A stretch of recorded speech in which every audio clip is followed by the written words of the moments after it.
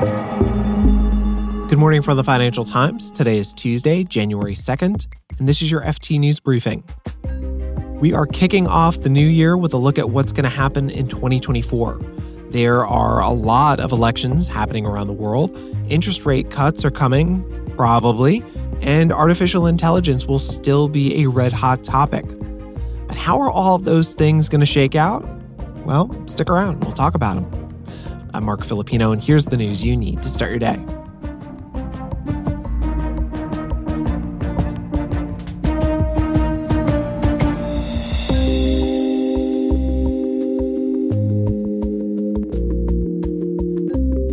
Markets did a lot of weird things in 2023. The S&P 500 went on an absolute tear in a good way, even though interest rates were at a 22-year high. Bonds were, yields hit 5% at one point, but subsequently rallied, and investors are geared up for central banks to lower interest rates. I'm joined now by the FT's markets editor, Katie Martin, to talk about rate cuts and all the other weird stuff that might happen in 2024. Hey, Katie. Hey, how you going? I'm doing all right. Before we get into 2024, let's start with 2023. The big thing going into 2023 was that we were going to get a recession because interest rates were so high. It all went wrong. Yeah, I know. But in the best kind of way, I guess. I don't know. It went wrong in a good way. So the market, a kind of catch-all term for investors and economists and analysts, was absolutely as certain as it could possibly be that 2023 was going to be a recession year for the US, and that was going to bring hellfire and brimstone to the stock market.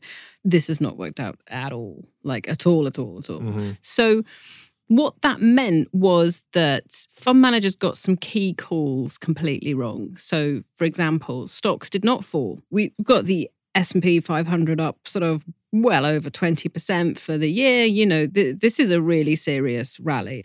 And so it felt for a lot of investors like 2023 has been a year where you're just constantly trying to nail jelly to the wall, and you just cannot get the stuff to stick. Nothing has worked out. And so the word that lots of fund managers are using with me is humble. Got to be humble. We actually didn't understand recessions or markets very well at all.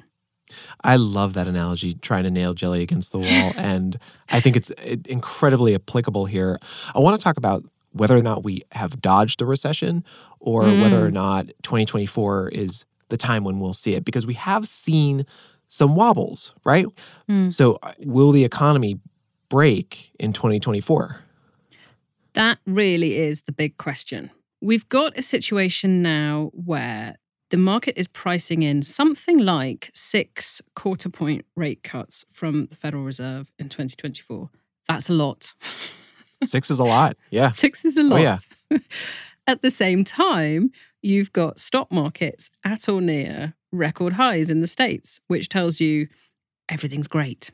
So you've got the stock market saying everything's great, just buy everything, equities are fantastic, no recession over here.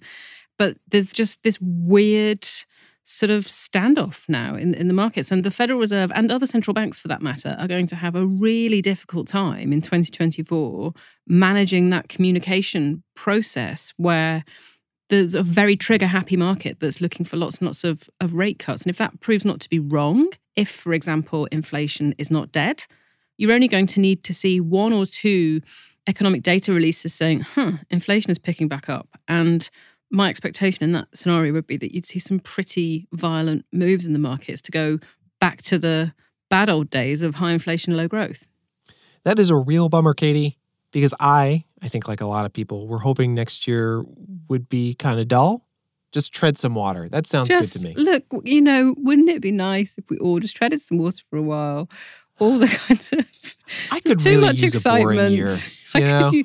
I could use a boring year, but we're not going to get one, I don't think, because you have got this tension between policymakers and markets, and we have got loads of elections, not just the US. What is it, like 40% of people on the planet are going to be in a country that has an election in 2024. So there's elections all over the place. And because the markets are much more focused on fiscal policy, so what governments do with like taxing and spending, that means there's possibility for all sorts of kind of domestic bits of market volatility as investors kind of take stock of that. So I fear it is not going to be boring. I'm very sorry, Mark. Damn shame, Katie. Oh, well. Anyway, Katie Martin is the FT's markets editor. Thanks so much, Katie. Pleasure.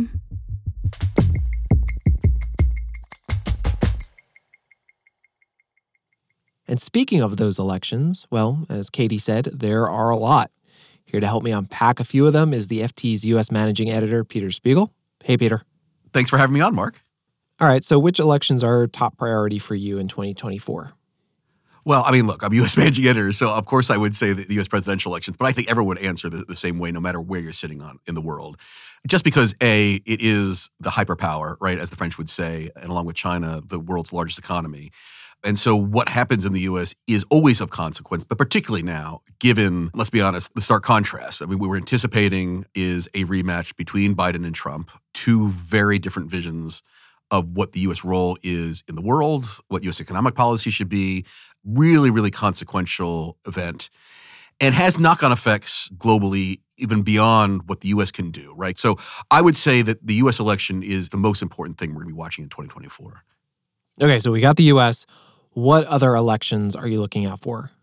Obviously, we're watching the U.K. as well. And look, it is a bias of ours at the FT, but I think it's important as Britain is a proper G7 country that has important influence in Europe and in some ways still globally. A lot of the dynamics that are happening in Britain are happening throughout the West. And it will be interesting to see whether Rishi Sunak, the sitting prime minister, and his party, the Conservatives, who had been in power for basically over a decade now, will break up, and we'll see the return of a moderate Labour prime minister, the first moderate Labour prime minister, frankly, since probably Tony Blair, you could argue. You know, Keir Starmer, who is the Labour leader, in many ways brought his party back to the center. And if Starmer wins, you have a return to moderation in British politics. I think it's a good one to watch because it does have a signaling power in that regard.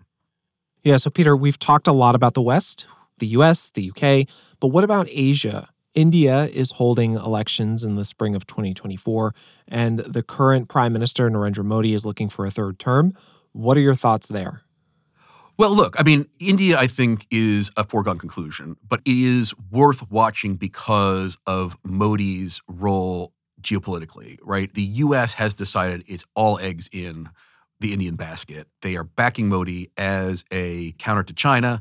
And that comes despite recent accusations that the Indian intelligence service has been actively targeting for assassination American citizens in the U.S. of Sikh extraction and successfully in Vancouver, Canada. And that is incredibly unsettling for the West and its relationship with India. But also as Modi becomes more comfortable at home with his majority, there is a chance he becomes more bold in that area. So we got to keep an eye on that. The other thing I'll just mention, and it's not a huge election, but it happens in 2024, is Taiwan. And we just mentioned this because Taiwan is a flashpoint. And when elections happen, there is election-style rhetoric, and any discussion in Taiwan of independence is bound to spark a reaction in Beijing, and probably then a knock-on reaction from Washington. And relations right now between Washington and Beijing are just very bad. And I think we just got to watch that, right? Xi Jinping, the president of China, has said very publicly that it is a goal of his, by the end of his time in office, to reunify Taiwan and China. That is a red line for the U.S., particularly if he decides to use force to do that. And it is, in many ways, the most dangerous place in the world. Peter Spiegel is the FT's U.S. managing editor. Thanks, Peter. Thanks for having me on, Mark.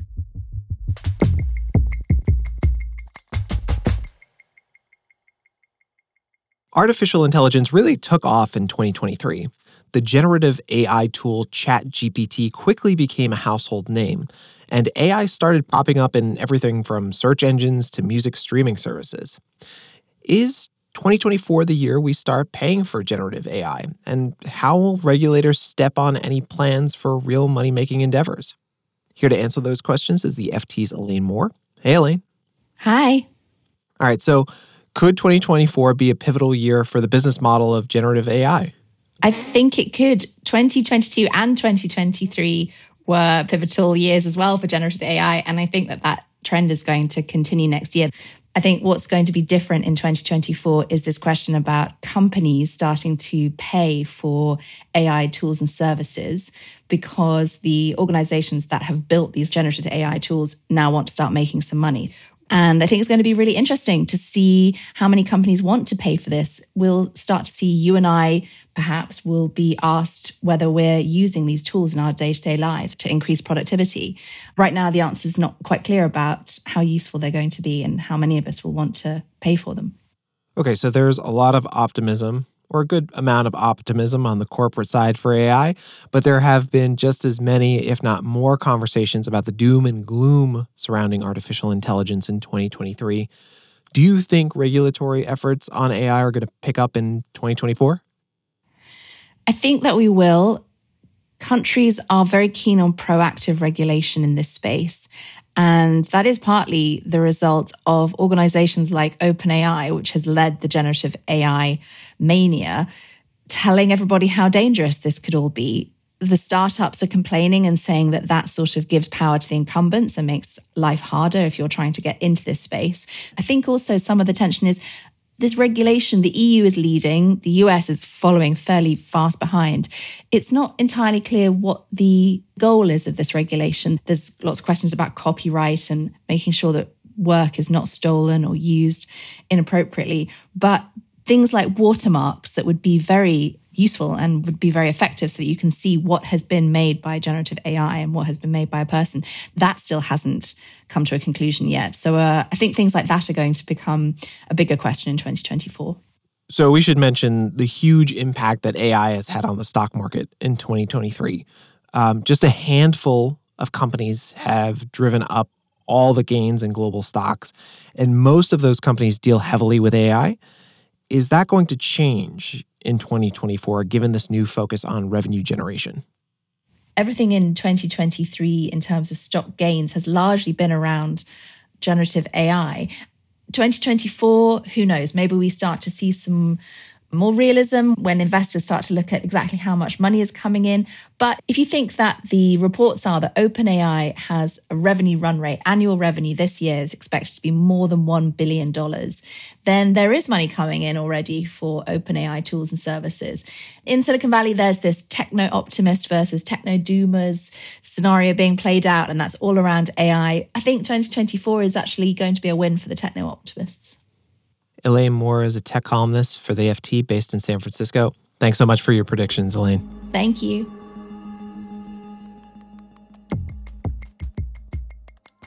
You can read more on all of these stories at FT.com for free when you click the links in our show notes. This has been your daily FT News Briefing. Make sure you check back tomorrow for the latest business news. The News Briefing is produced by Kasha Brusalian, Sonia Hudson, Fiona Simon, and me, Mark Filipino. Our engineer is Monica Lopez. We get help from Sam Giovinco, David De Silva, Michael Lello, Peter Barber, and Gavin Coleman. Our executive producer is Topher Forhes. Cheryl Brumley is the FT's global head of audio, and our theme song is by Metaphor Music.